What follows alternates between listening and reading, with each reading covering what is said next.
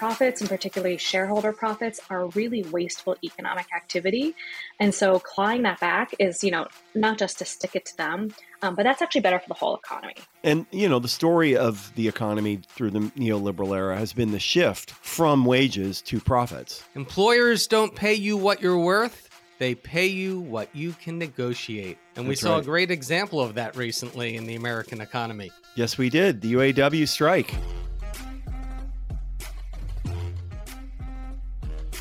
From the home offices of Civic Ventures in downtown Seattle, this is Pitchfork Economics with Nick Hanauer, the best place to get the truth about who gets what and why.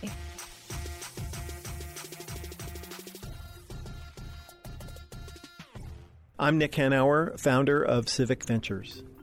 I'm David Goldstein, Senior Fellow at Civic Ventures. One of the things you like to say, Nick, is employers don't pay you what you're worth. They pay you what you can negotiate.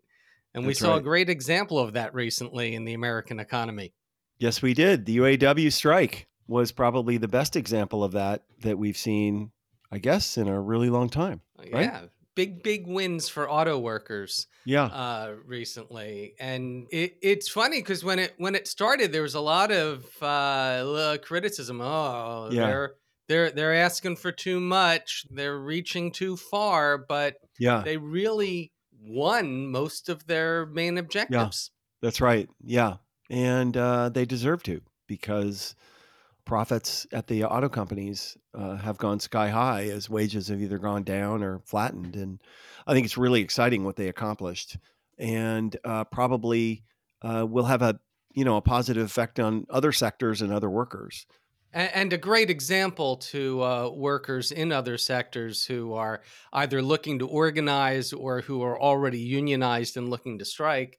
That there are gains to be out there and concessions to be reversed and opportunities to be won. Absolutely. And today we get to talk to somebody who's an expert in all of this. Kate Bahn, an economist and researcher, serves as Director of Research for WorkRise, which is an action network hosted by the Urban Institute, has studied these relationships, labor and business, and has followed this very, very carefully. So, with that, Goldie, I think we should talk to Kate.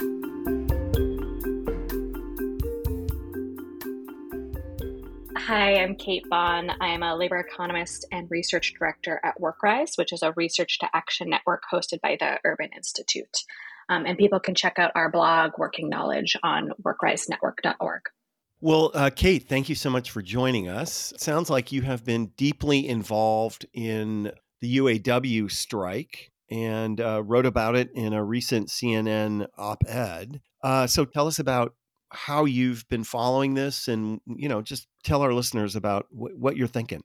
I mean, it's really exciting to follow. So I know a lot of folks listening to your show are probably, already pretty aware that the big three automakers, GM, Ford, and Stellantis, went on strike this past fall and had big wins in their contract.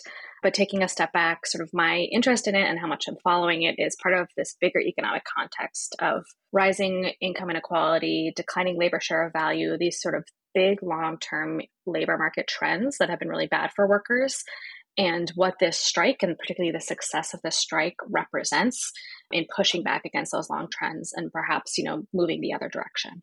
So just because not everybody followed it carefully, just give us the 60-second version about what happened and what the outcome was. So the UAW was up for contract renewal with the big three automakers in the U.S., which are GM, Ford, and Stellantis. Stellantis representing who? Just so everybody knows. Chrysler. That's a good, sorry about that. They represent no Chrysler. Problem. That's pretty key. That's a good example of how I'm too into the weeds that I'm using these other names. And so, I think the UAW leveraged a really key economic moment of the labor market being quite tight and very healthy, and workers facing a lot of job openings elsewhere. And because of that, they were able to ask for really strong demands in this contract. And when those demands were not taken seriously by the big three automakers, what they then started was a strike, and in particular, a rolling series of strikes, which was a really cool tactic that Shawn Fain, the president of UAW, undertook, where different auto plants would go on strike at different times. And it's really left those companies in a place where they could not necessarily predict where there would be work stoppages on what timeline. And that ended up really putting them they were on their heels, facing the UAW. And through this strike, they were able to secure some really significant gains in their contracts. It was sort of Ford and Stellantis reached deals sooner, and then GM was the final one to reach deals. And what they had were things like big wage increases. They sort of tend to be at the top of the scale around 27 to 30% over the life of the contract. But other really key factors there were things like raising the wages huge amounts of the lower paid workers, particularly things like temp workers. So they have no more tiered employment, which is a tactic that had happened particularly for UAW workers, but sort of broadly through the Great Recession. When there was a union contract, the proposal for the company would be, how about we give benefits to the long-term employees, but we don't to the more recent employees? And that set up this tier that really, really gutted unions' power. They reversed that. There's no more tiered contract. There's a shorter timeline to get to the top wage band. A big piece of this contract was cost of living adjustments. And so as inflation goes up, and cost of living goes up, workers' wages go up alongside it.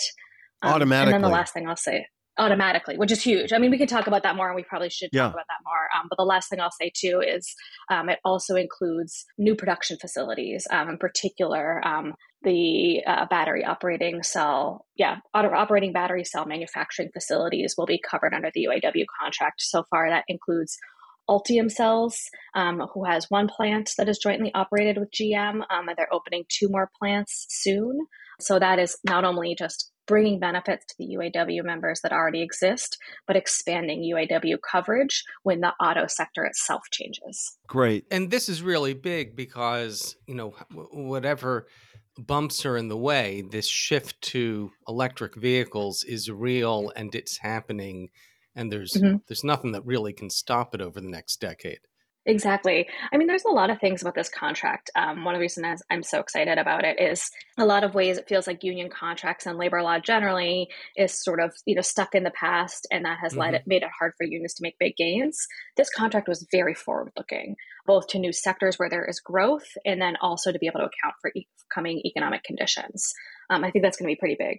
It's interesting you say that, because when I looked at it, again, I'm not, this is not my area of expertise, but what I saw was reversing a lot of the concessions the auto workers made in the wake of the Great Recession, the financial collapse that was devastating, and it's particularly the multi-tiered wage structure, which is a tactic that has been used to destroy unions for a couple decades. But it's more than that. It's more than just winning back these concessions. It's structured with an eye towards the future. I think that's true. So I think winning back the concessions is obviously very important because it expands the coverage and the benefits of unionization. But I think making sure that when these companies engage in new types of activities like electric vehicles, that's part of it. And the cost of living adjustment, which I believe they did have in historic contracts. But again, I think that does help it at least navigate the future. And how about hours per week? One piece that they did not win, and this is what the subject of my CNN piece is, they did not win the 4-day work week. That was a demand of theirs. That being said, I think that was a really bold demand, and it was exciting that they demanded it. I think that sort of demonstrates their power that they even asked for it, but they did not get a 4-day work week. The 4-day work week it's exciting that it was even on the table. So I don't want to diminish the fact that they didn't get it. But what we know about manufacturing is that they have really, really long work hours. So manufacturing workers have higher average work hours than other workers across the entire country. They work, over 40 hours a week, where most other workers are working in low 30 hours a week on average. And so at least what this does, while they may not be going to the 4-day work week, it at least helps those workers because it has raised wages so significantly that they don't necessarily have to take on as much overtime and face overwork that way. They're less likely to take on dual job holding. So there's still benefits despite not having won that 4-day work week. Yeah, great. You mentioned earlier that the UAW took advantage of, our historically tight labor markets right now to help win these gains. We're also in a period, the past couple of years, of rising popular support for unions, something which we haven't seen in quite some time. How much of it was public opinion that helped them win? Because certainly the coverage of the strike was pretty positive. I'm sure that plays a role. Can't be the only thing, but you're right. 2/3 of Americans say they support unions. That is the highest it's been since the 1960s. The first time a president has ever visited an active president has ever visited a strike. Those are pretty big. I'm sure that plays a role on these companies, their pressure. And, another thing to keep in mind here is that they were saying they couldn't afford these concessions to the workers while they were also bragging about their historic profits on earnings calls, which I think is a trend we've seen generally speaking. We know that there's really high profits. And so I think that public pressure, how bad it looks, that people are supporting unions probably did play a role in those companies, giving into the union demands. But the biggest factor was, of course, striking and just making it so they couldn't operate their business. Yeah. Kate, I don't mean to put you on the spot here with a numbers question that we didn't prepare you for, but how much of their profit did the automakers give up in order to deliver these concessions? It's a de minimis amount, isn't it? I don't remember the exact amount, but you're right. I think automakers have been making really high profits. It tends to be a little bit volatile when I was looking at the numbers, but it's still quite high in the billions. And I think the key part here too is that there's nothing about capitalism that says that companies deserve to make extreme profits. In fact, mainstream economic theory says that profits should be pretty minimal. They're basically just the wages of capital, and anything above that is wasteful economic activity, because otherwise that money should be spent in workers' pockets, which they spend in the economy. It should be spent investing in new things. So profits, and particularly shareholder profits, are really wasteful economic activity. And so clawing that back is, not just to stick it to them, but that's actually better for the whole economy. Yeah, for sure. And, the story of the economy through the neoliberal era has been the shift from wages to profits in the country, right? The last numbers I saw was that wages used to be something like 52% of GDP, and now it's like 46% or 45%. Profits used to be 5 or 6% of GDP. Now it's 11 or 12. And that, Exactly. whatever it is, that $1.5 trillion of profits doesn't need to be profits or have to be profits. It's profits because powerful people prefer it to be profits, right? Exactly. So, the technical term is the declining labor share of income, which, it's not very interesting sounding, but, that's not good for the economy, broadly speaking, have a declining labor share of income. The other thing that you argued in your CNN piece was that this contract was good for all workers. Can you reflect on that?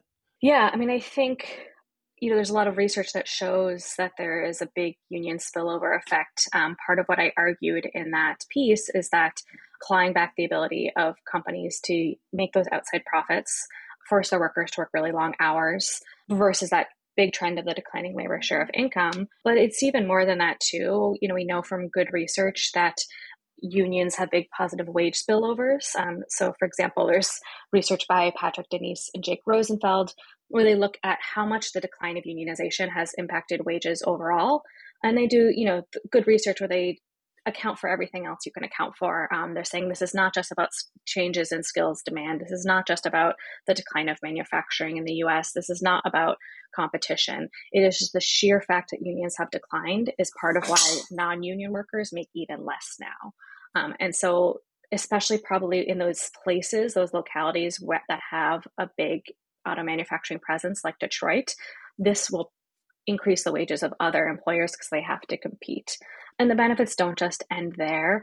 Another paper I really like is by Paul Freimer and Jacob Grumbach, finding that unions reduce racial resentment among their members. And so, not only what happens is white union members are much less likely to express racial resentment. When white workers join a union, they're less likely to express racial resentment. And then that lasts even after they're no longer a union member. And so just the presence of unions, people cycling in and out of unions' jobs can reduce that racial resentment. And that can lead to real impacts for people. Those, white union members or white former union members are more likely to say that they support policies like affirmative action or other policies that are specifically designed to help Black Americans. And we saw this impact on non-union workers pretty directly in the rest of the auto industry in the weeks Mm-hmm. following these contracts, these non-union automakers announced a series of wage hikes. Yeah, exactly. How much, I know the UAW has announced big plans for organizing these non-union plants. Did these raise hikes, were those preemptive? Did they head off this organizing, or do you think there's still a shot for the UAW to spread to some of these other manufacturers? Well, I'm glad those workers have those increases. And I do think that was likely part of the intent was probably to stay above unionization. It might also just be to be able to recruit workers. It's harder to recruit workers if there's another union option. I'm not a political scientist, but I would say, given the rhetoric of the UAW, particularly their president, Sean Fain, I don't think they're planning on backing off. I think they're planning on still going harder. And on the other side of it, there's lots of evidence that shows that unions aren't necessarily bad for companies. And so now we're in a place where it might be easier for the UAW to potentially organize because they could say, our master agreement is now closer to the wage levels you're offering. It's not a big change in how you operate your business because you've already preemptively raised those levels. So, there could be a benefit to it as well. It could make it easier to unionize. Is this a model for labor in general, or is there something unique about the auto industry? My concern is that, I do think this is a really good thing. My concern is looking at sort of broader business structures across the economy and where else we see union activity. Are those places similar to the UAW? Can they leverage the same types of tools that the UAW can? I think that could be a little bit harder because UAW workers tend to be direct employers of large corporations. And so when we think about other types of jobs that there's been activity, it's maybe independent contractors who aren't direct employees. It could be at franchise establishments so the bargaining would not be directly with the big company, but with the franchise owner, or really small diffuse workplaces like all that Starbucks organizing, which is really exciting. Obviously, a huge number of wins through the National Labor Relations Board to have union representation, but they're really small diffuse workplaces, and that makes it the UAW tactics a little bit harder to leverage.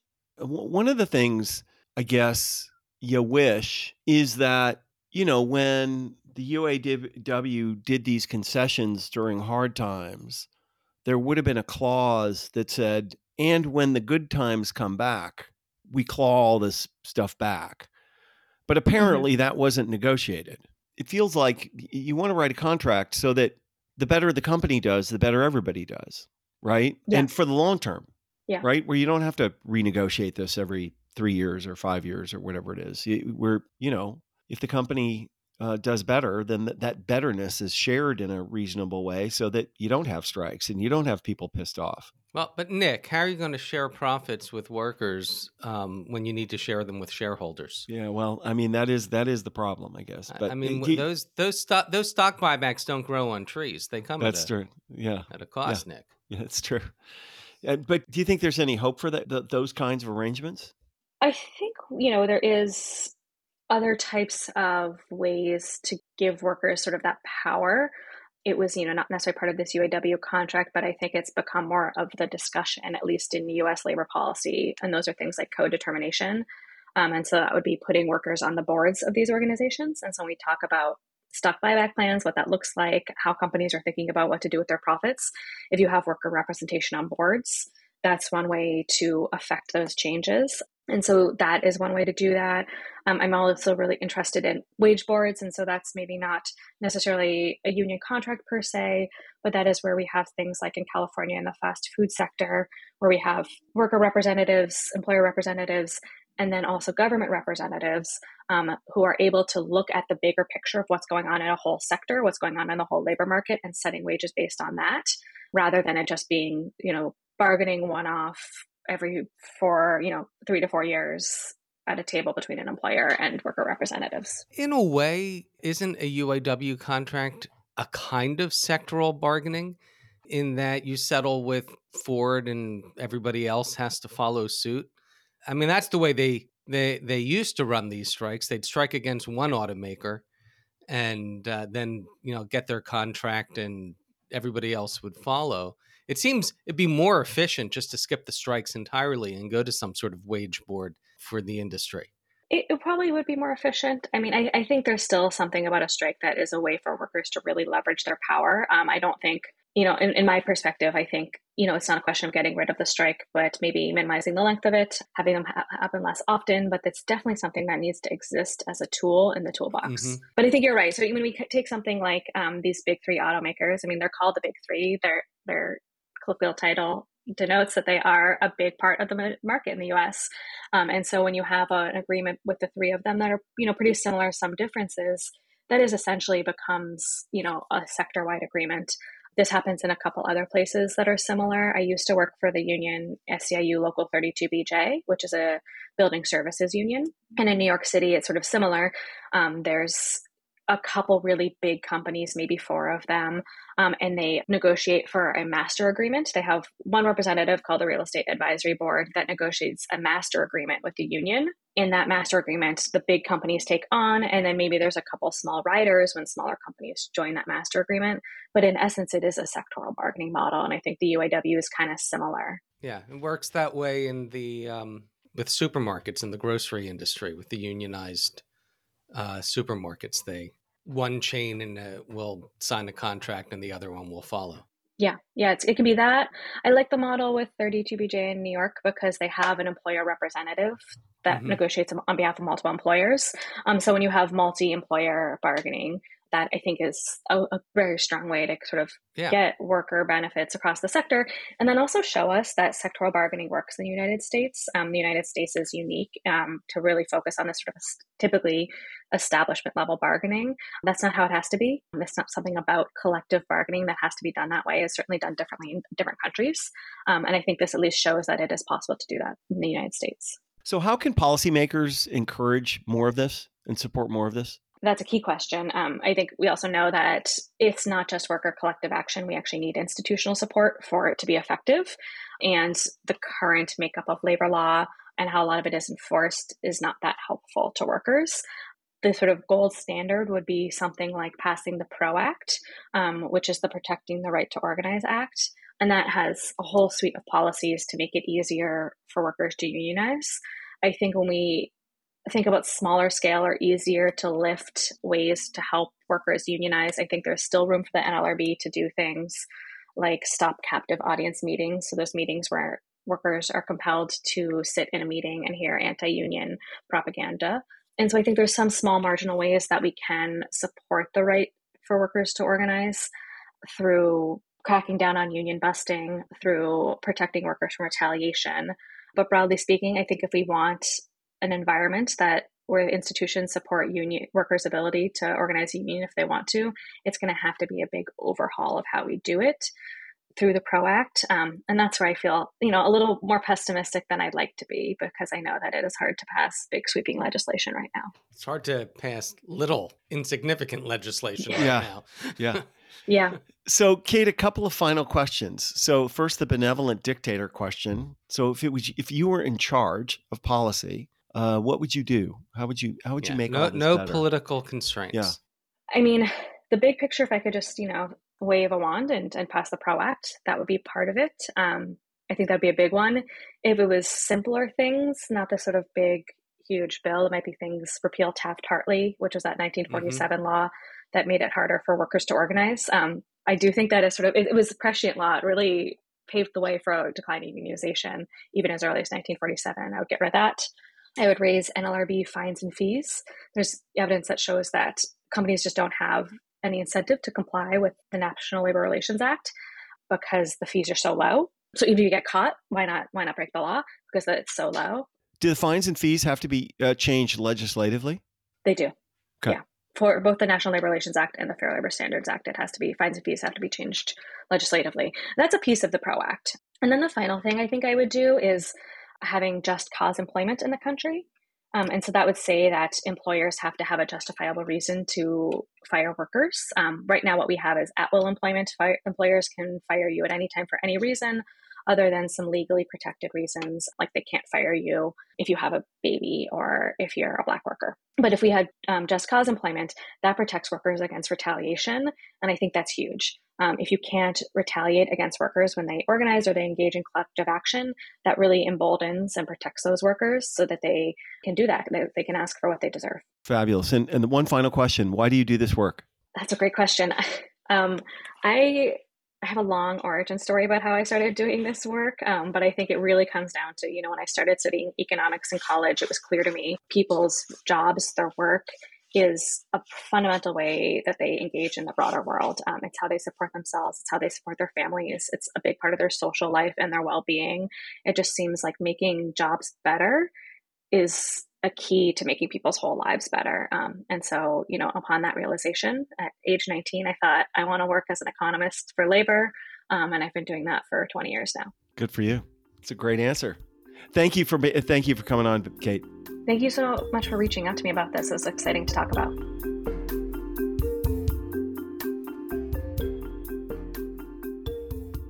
Well, that conversation, Goldie, just really centers this whole fundamental problem in the American economy, this shift of money from working people to profits and owners of capital that's occurred, that we've characterized a jabillion different ways. The $50 trillion transfer of income from the bottom 90% to the top 1%, it's $2.5 trillion a year.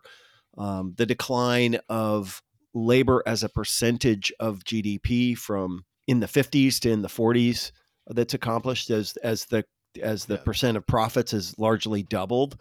Again, what's I think really important for people to recognize is that there is no reason for that other than it's the preference of the powerful, right? Like corporate profits, make a certain group of people very, very happy. They make Wall Street very happy, and they make the owners of the businesses and the executives at the top of the businesses very happy, but they are not generally better for the economy overall. They're not a sign of increasing efficiency. They're not a sign of forward progress. They're not a sign of better products. They're not a sign of happier, a better economy. All they are is just a sign that the people at the top have more power and the people at the bottom have less. And you see this, and it's really fascinating with this strike, how easy it was in the end for the automakers to cave, not just the unionized auto workers, but the non-unionized auto workers, the foreign manufacturers who have plants here, who immediately followed suit after the strike was settled by raising wages for their workers without a strike. And what it showed you was that the current low wage structure that we've built up over the past few decades was not some sort of objective economic reality, like, oh no, we just can't afford to pay workers this much anymore. They could have afforded to pay them more all the time and just chose not to. Right, exactly. And what's important here, and I think Kate brought this out a couple times, is that there is a long history to this. We know that as unionization in the United States has declined, so did wage growth. Wage growth slowed as unionization declined, and we saw this decline over the past 40 years from about 20% of private sector workers to about 8% of private sector workers, and that correlates exactly with this wage stagnation of the neoliberal era, and none of this was an accident. She brought up Taft-Hartley, and we didn't go into what it is, but at its core, Taft-Hartley, which was passed with that Republican Congress during the Truman administration, it was a big FU to the New Deal. That's what it was supposed to be. And this is what allowed for states to adopt so-called right-to-work legislation. And what right to work means is, if your employer is represented by a union, you get all the benefits of being a union worker, but you don't have to pay union dues. It's an anti-social act that allows people to selfishly opt out, to not participate in the union, to not pay their dues while still benefiting from it. And what that does is it weakens the ability of unions to organize. So where so-called right to work is passed, and if you are an employee in a union workplace, you don't have to pay dues to the union to help support those negotiations. What that does is it undermines unions always, everywhere, really effectively. And it was intentional at the time. She mentioned that it was It was far-seeing. It was part of a multi-decade plan to undermine organized labor in the United States, and it worked. We started to see the decline in unionization not long after that, as state after state, particularly in the South, mostly in the old Confederacy, adopted right-to-work legislation. And that's why you had these unionized plants in places like Michigan and these non-unionized plants. It's where the foreign manufacturers go into the South, into these right-to-work states where they don't have to have union workers. And it's really exciting to see a contract like the one we had, a strike like the one we had with UAW, not just win new contracts for unionized workers, but win significantly higher wages. In some cases, we're talking about like 30% increases for non-unionized auto workers. It's a big reversal and a big step towards reversing this upward redistribution of wealth and income we've seen over the past 40, 45 years. No, you're absolutely right, Goldie. And, at the end of the day, if we want to have an economy where everyone benefits, we're going to have to straighten all this stuff out. It just has to be addressed. And again, that lesson, your words of wisdom that I mentioned at the top, that employers don't pay you what you're worth, they pay you what you can negotiate. There's a corollary to that, which we've seen again and again, which is employers don't pay you what they can afford to pay you. They pay you what you negotiate. And it was very easy for the automakers to sign this contract, maintain high profits. I haven't seen any of them announcing that they're cutting their stock buyback plans after signing this contract. And we also don't see it's just going to drive inflation in a competitive market. Maybe profits will go down a little bit. That's what it means to have an efficient market, by the way. If we believed in markets, the profits wouldn't be this high. It's obviously an uncompetitive market when they're able to maintain profits at this high level for so long. That's right. So, markets at work here. Once again, we're more pro-market than the so-called... the free marketers. Yeah, free marketeers. Yeah. If you want to read more from Kate, we will provide some links in the show notes.